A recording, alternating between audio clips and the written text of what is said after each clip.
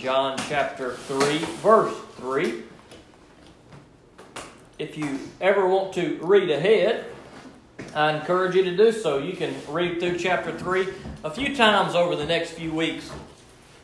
Kind of see what's coming up, know what to expect, kind of get your gears turning in your brain. That's one thing I like about expository preaching. That's a big fancy word. It just means you go through a verse at a time. That's one thing I like about preaching a verse or two at a time is, one, you don't skip anything. Two, if you are the learner, the hearer, you know what to expect next week. It's not a surprise. You know exactly what's coming up. You know the next verses that are in order.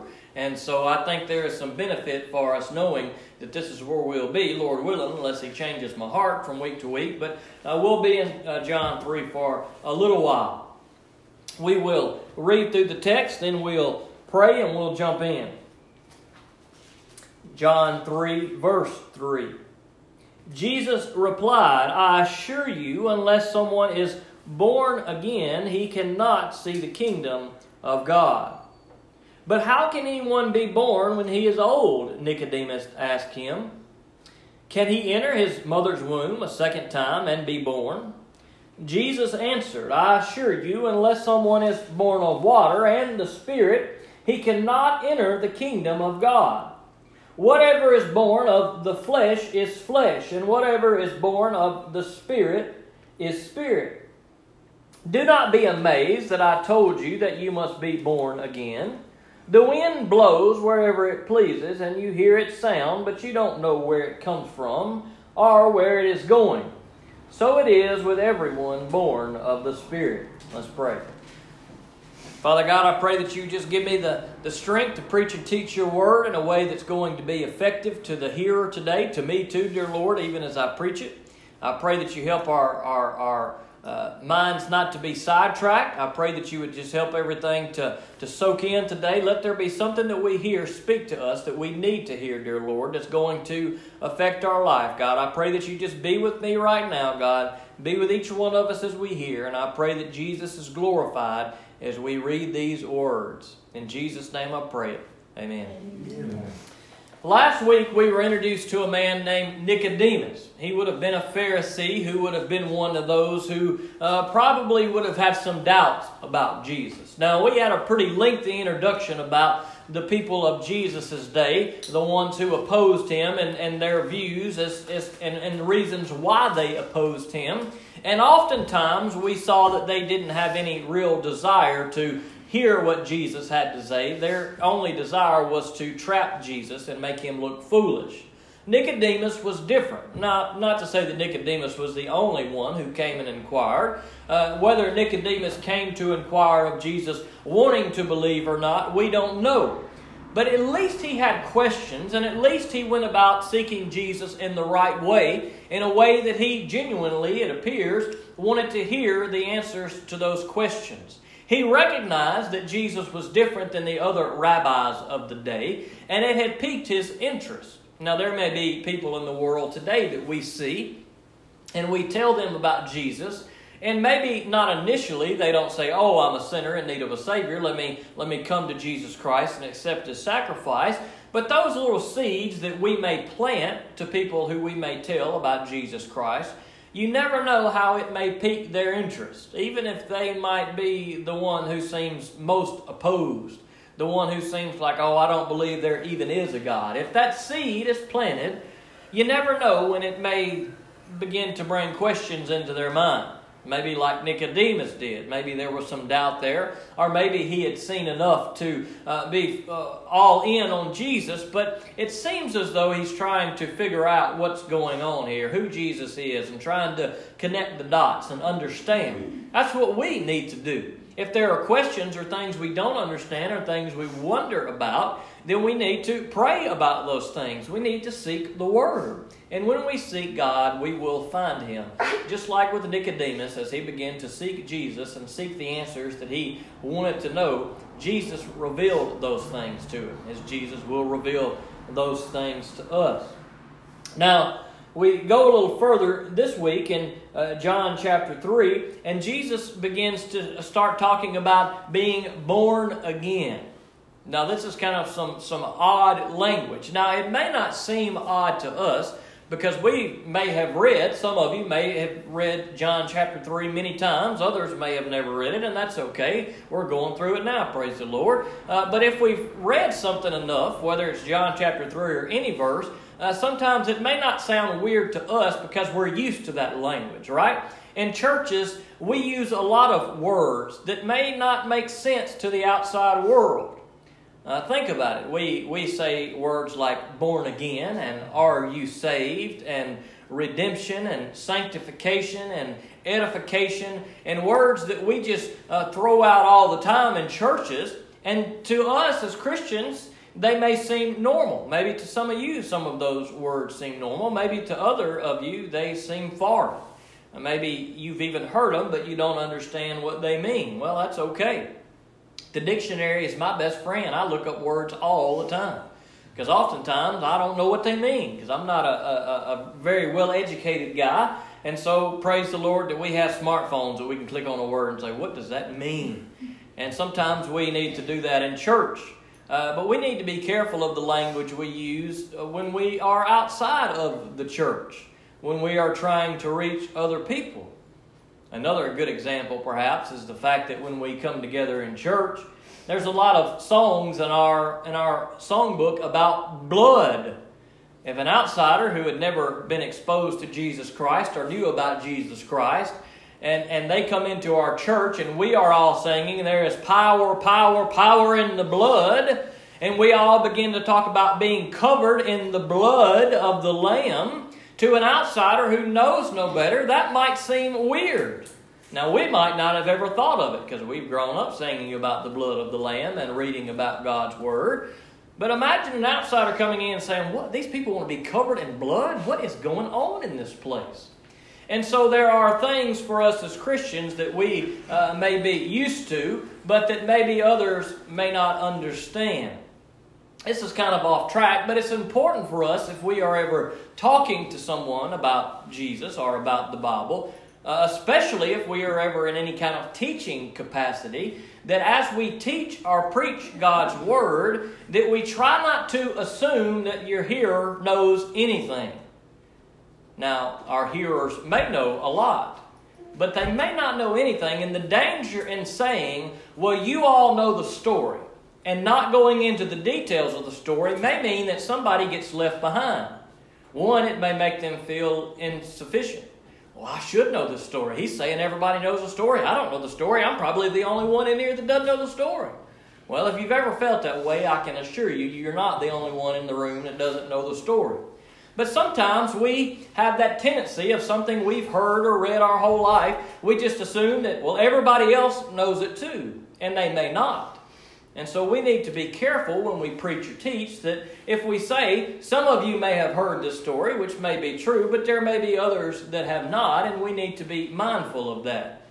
You don't have to make a big deal out of it, but we do need to be careful of making a reference to an event or a story and saying, but everybody knows about that, so we're not going to talk about it, especially if we're dealing with young children. We may assume that young children know all the popular children's Bible stories, but they may not. After all, they're a child. They're just now learning. And so we need to be mindful to never assume that those who we are preaching and teaching to know everything.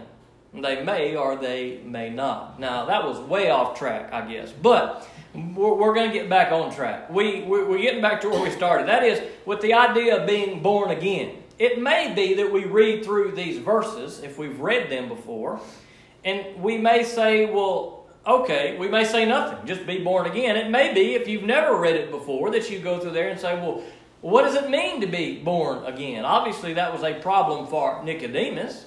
And typically, we may want to just read through John chapter 3 until we get to verse 16. That's the one that we're looking for, right? And so we may just kind of skim over the rest of them without asking the hard questions or just saying, well, I don't understand what it means, but it's true, and so we're just going to move on. But I think that there may be some deeper meanings that perhaps we could have missed in these verses about being born again. Jesus replied in verse 3, I assure you, unless someone is born again, he cannot see the kingdom of God. Now there's an interesting word we see there, kingdom of God. Now if you read through your Bible, you will see the word kingdom of God a lot. In my particular translation here, in the New Testament, the word kingdom is used 154 times. Now sometimes it's speaking of the kingdom of evil, of Satan. But I would say that most of those times it's speaking of the kingdom of God. Now Jesus is talking to Nicodemus here about entering the kingdom of God. And he uses this language about being born again. Well, Nicodemus has trouble understanding this language. He says in verse 4, "But how can anyone be born when he is old?" Nicodemus asked him. "Can he enter his mother's womb a second time and be born?" Now, Jesus was speaking in spiritual terms, but Nicodemus was thinking in physical terms. Now, you see that sometimes in Scripture, and maybe sometimes in our life too. Sometimes we take things that are spiritual and we try to make them literal. Now, Jesus used parables all the time. A good example of how I believe sometimes we may go a little too far is when we are trying to interpret the book of Revelation. Now, there are many different views on the book of Revelation. And when I say many, I mean many. There are good Christians that hold views that are totally opposite of one another. It's a difficult book to interpret. One of the difficulties for interpreting prophecy, whether it be Revelation or another prophetic book in the Bible, is sometimes we want to try to make everything be literal. Well, there are some things in Scripture that are literal, that are meant to be taken literally, but there are other things that are merely symbolic.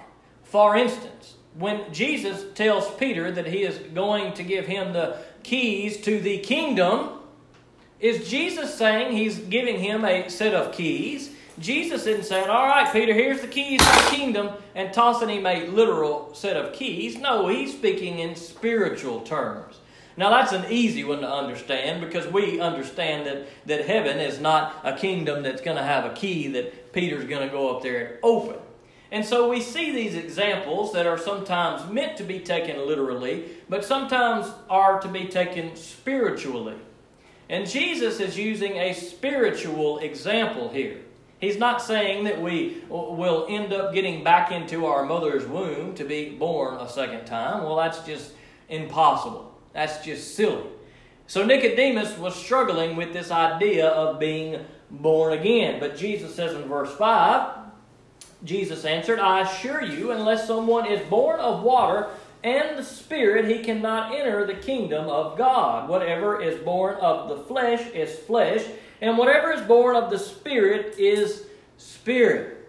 So Jesus kind of spells it out to him here. Now, we are all born of the flesh, right? Everyone in here has been born of the flesh. You didn't just magically appear. A stork didn't drop you out of the sky.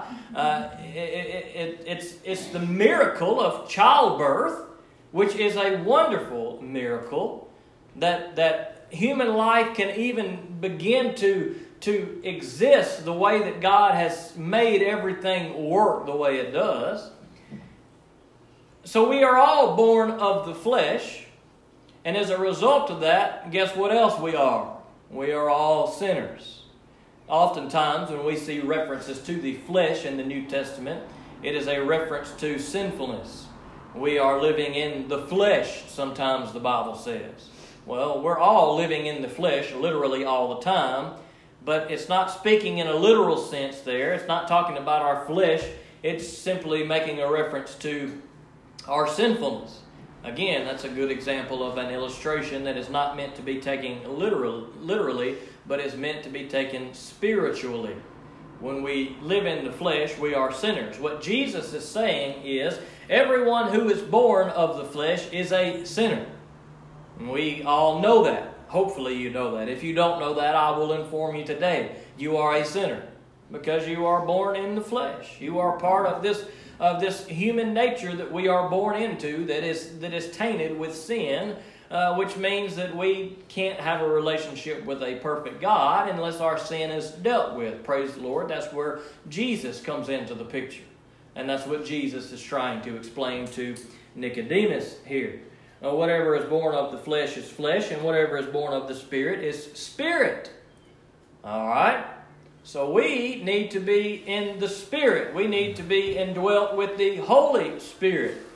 So Jesus is trying to make this illustration to him to let him know there needs to be a change.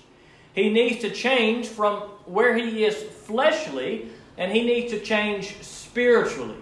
That is, that he is cleansed of his sins, that he is forgiven, that he is now a child of God, that his sins are cast as far as the east is to the west. Jesus says you need a rebirth from the physical to the spiritual.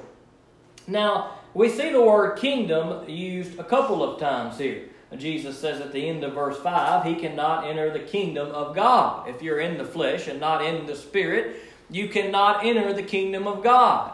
That is, there are no sinful people who are going to be in God's kingdom. Praise the Lord for that, right? Because do you know what would happen if there were sinful people in the kingdom of God in heaven? Well, it would be just like it is here now. Who would have hope in saying, well, I can't wait till I die to go to heaven where I can get more of the same? Well, that's not hope. That's just agony. That's nothing at all. So God says, nope, the place that we're going, the kingdom of heaven that we will eventually get to if we are in Christ, is going to be a place where there are not going to be those of the flesh. That is, there will be none who are sinful. Now, this idea of the kingdom here, it kind of jumped out to me in a different way a few weeks ago as I was looking at these verses. Now, Jesus is talking about, one, being born again, and he's talking about being part of the kingdom that you are born into. In the flesh, we are born into the sinful kingdom. With our rebirth in the Spirit, we are born into the kingdom of God. Now, I'll ask you guys a question. I think the answer will probably be the same for all of us. It may not be, but I'm going to assume it is, and that may be wrong. But what makes every one of us in here a citizen of the United States of America? Anybody that knows the answer? Birth. We were born here. Nothing makes us a citizen of this nation other than the fact that we were born here. We were born here. And that makes us a citizen of this kingdom or of this nation of earth. And so if our birth determines where our citizenship is, then what Jesus is trying to say here is to be part of the kingdom of heaven, you need to be born into the kingdom of heaven. Now, in my 34 years of reading the Scripture, I never thought about that connection there. I never thought about being born again and where your birth is meaning where your residency is, where your citizenship is. And now I look at it, and it's hard for me not to see it any other way. Now, my interpretation here may be wrong, but we see those scriptures where it talks about us being part of heaven and being citizens of heaven and being citizens of the kingdom, and we are. Now, if you want to be a citizen of another nation, there is a process that you have to go through. There has to be a change. You have to be recognized, and you have to fill out a bunch of paperwork. But the easiest way and the normal way that most people become a citizen of a nation is they are born into that nation. And I believe what Jesus is telling Nicodemus here is that if you want to be part of the kingdom of God, you need to be born into the kingdom. Because you are part of the kingdom that you are born into. And Jesus says the kingdom that you are born into is the kingdom of flesh and sin and evil and destruction. But Jesus wants to give us dual citizenship. That is, we are citizens of two places. Now, we see that, I think, with scriptures that say things like, we are in the world, but not of the world. So we're still in this old, sinful, fleshly world, but we are now citizens of heaven. We are now just ambassadors to the kingdom of God. We see that word and that type of thing in our world today, right? There are representatives from other countries, and they call them ambassadors, and they will go do work on behalf of their country in other countries. And we are called to do exactly the same. We are called in Scripture to be ambassadors for God. That is, we are part of the kingdom of God. Now, not just the kingdom of God to come, that is heaven, but we are part of the kingdom of God right now.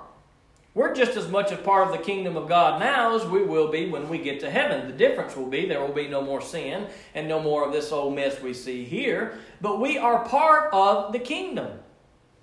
And as being part of the kingdom, we no longer live for and represent the flesh. Or we should not live for and represent the flesh. But sometimes we do. But we need to remind ourselves, if you are in Jesus Christ, you are a citizen of heaven. You are a citizen of the kingdom of God. And so therefore, you need to be a representative of that kingdom. So that when we go out into this world, into this kingdom, that is Satan's, that we can be a light to this world. That we can represent Jesus Christ in a right way. That the world can see the love that He has, the compassion that He has, the forgiveness that He has. And Jesus could have chose any means that He wanted to have accomplished this goal of helping people to see that He was the Son of God. But of all the things that Jesus could have chosen, He chose you and I. He chose us. Jesus could have chose to do miraculous signs. He could have chosen to do anything He wanted to help people to know about Him. But instead, He says, I'm telling you to go and make disciples of all nations. Jesus is saying, as part of the kingdom, I'm calling you as my ambassadors to go and do the work. You go into this world. You go into the other nations. You go out into the highways and the byways and tell people the good news. Know that along the way it will be difficult. Know that along the way the enemy will come against you. Jesus realized that. Now we sometimes, I think as Christians, we want to put ourselves in a bubble. Because we see the outside world and it's dangerous and it's scary. And it's much safer if we can stay in our Christian bubble, right? If we can come here on a Tuesday or go to our church and be around other people who think like us and act like us and watch the same things we watch and listen to the same things we listen to and read the same things we read. Well, we feel comfortable around those people, as we should. But we have to be careful that we don't get stuck in that Christian bubble. Sometimes we think, well, I'm a Christian, I don't need to be associating with sinners. Well, to some degree, no. And not to the degree that you are giving in to the sin in the same way that they are, and there's no difference between you and them. But Jesus called us to that exact mission to go out to sinners. Those are the ones that we are trying to reach, and we ourselves are sinners. We don't reach people because we are perfect. We reach people because we are beggars who have found food in Jesus Christ, and we want to tell the other beggars where to find food in Jesus Christ. Now, we have a tendency sometimes maybe to put ourselves in a Christian bubble, but we can't be effective for the kingdom of God unless we get out into the world. So God calls us to, Jesus calls us to in the Great Commission in Matthew 28, verses 19 and 20, to go and make disciples of all nations, baptizing them in the name of the Father and the Son and of the Holy Spirit. And that's what we are called to do. So that means we have to get outside of our comfort zone. We are no longer living for the flesh, but if we've accepted Jesus Christ, we are living for the kingdom of God. And we don't want to forget who we represent. Now, Jesus goes on to talk about the wind blowing here. That may seem kind of strange. That's a hard one for me to wrap my head around. But I think that what Jesus is saying is that these things are kind of a mystery to us. These are things that we don't fully understand. We see the wind blow. How does the wind form? Where does the wind come from? Now, scientists, I'm sure, could tell me exactly the answer to that, or at least in their opinion. But I don't know that we really know how wind is formed and when it's going to blow or where it's going to blow. And Jesus says that's kind of like what I'm talking about here. These are things that may not be understandable, but we accept. Just because we don't know where the wind is going to come from or how often it's going to blow or at what speed it's going to gust, we don't say, well, there is no wind. Wind cannot exist. Well, that would be foolish because we see it. Even though we can't explain it, we know that it's there. The same is true for the Holy Spirit. We may not be able to explain those things like the story we talked about earlier in the service. The woman who was awoken in the middle of the night to say a prayer for another brother in Christ who was in another country. That seems kind of weird, right? It's kind of gnarly. It's hard for us to wrap our head around. I don't understand how God does that, but I totally believe that He did that. I believe that He does those kind of things. And I believe that Jesus is making that illustration here, is that even though we may not understand it, we still know that it exists. We still know that God is at work. We still know that He is building the kingdom, and He calls us to do that. And that's what He's trying to help Nicodemus to understand, and that's what you and I need to understand, is that for us to be part of God's kingdom, then we have to be born into that kingdom. If we're born into the kingdom of God, we are granted citizenship into that kingdom. The only way that we can be born again is through Jesus Christ. It's through His sacrifice, through His death on the cross, through all the suffering that He went through His resurrection, so that you and I could be forgiven. And when we accept that, when we ask Jesus to forgive us of our sins, when we accept the fact that He paid the price for our punishment, for our sinfulness, for our behalf, when we accept that Jesus did that, acknowledge that He is God's Son, that He is God who came in the flesh to deliver us from our sinfulness, when we accept those things and ask Jesus to forgive us, Jesus will forgive us. And in that moment, we are born again. In that moment, the Holy Spirit indwells in us. And we are no longer labeled as being born of the flesh. We now have a new title, a new label, a new citizenship. We will then become citizens of the kingdom of God.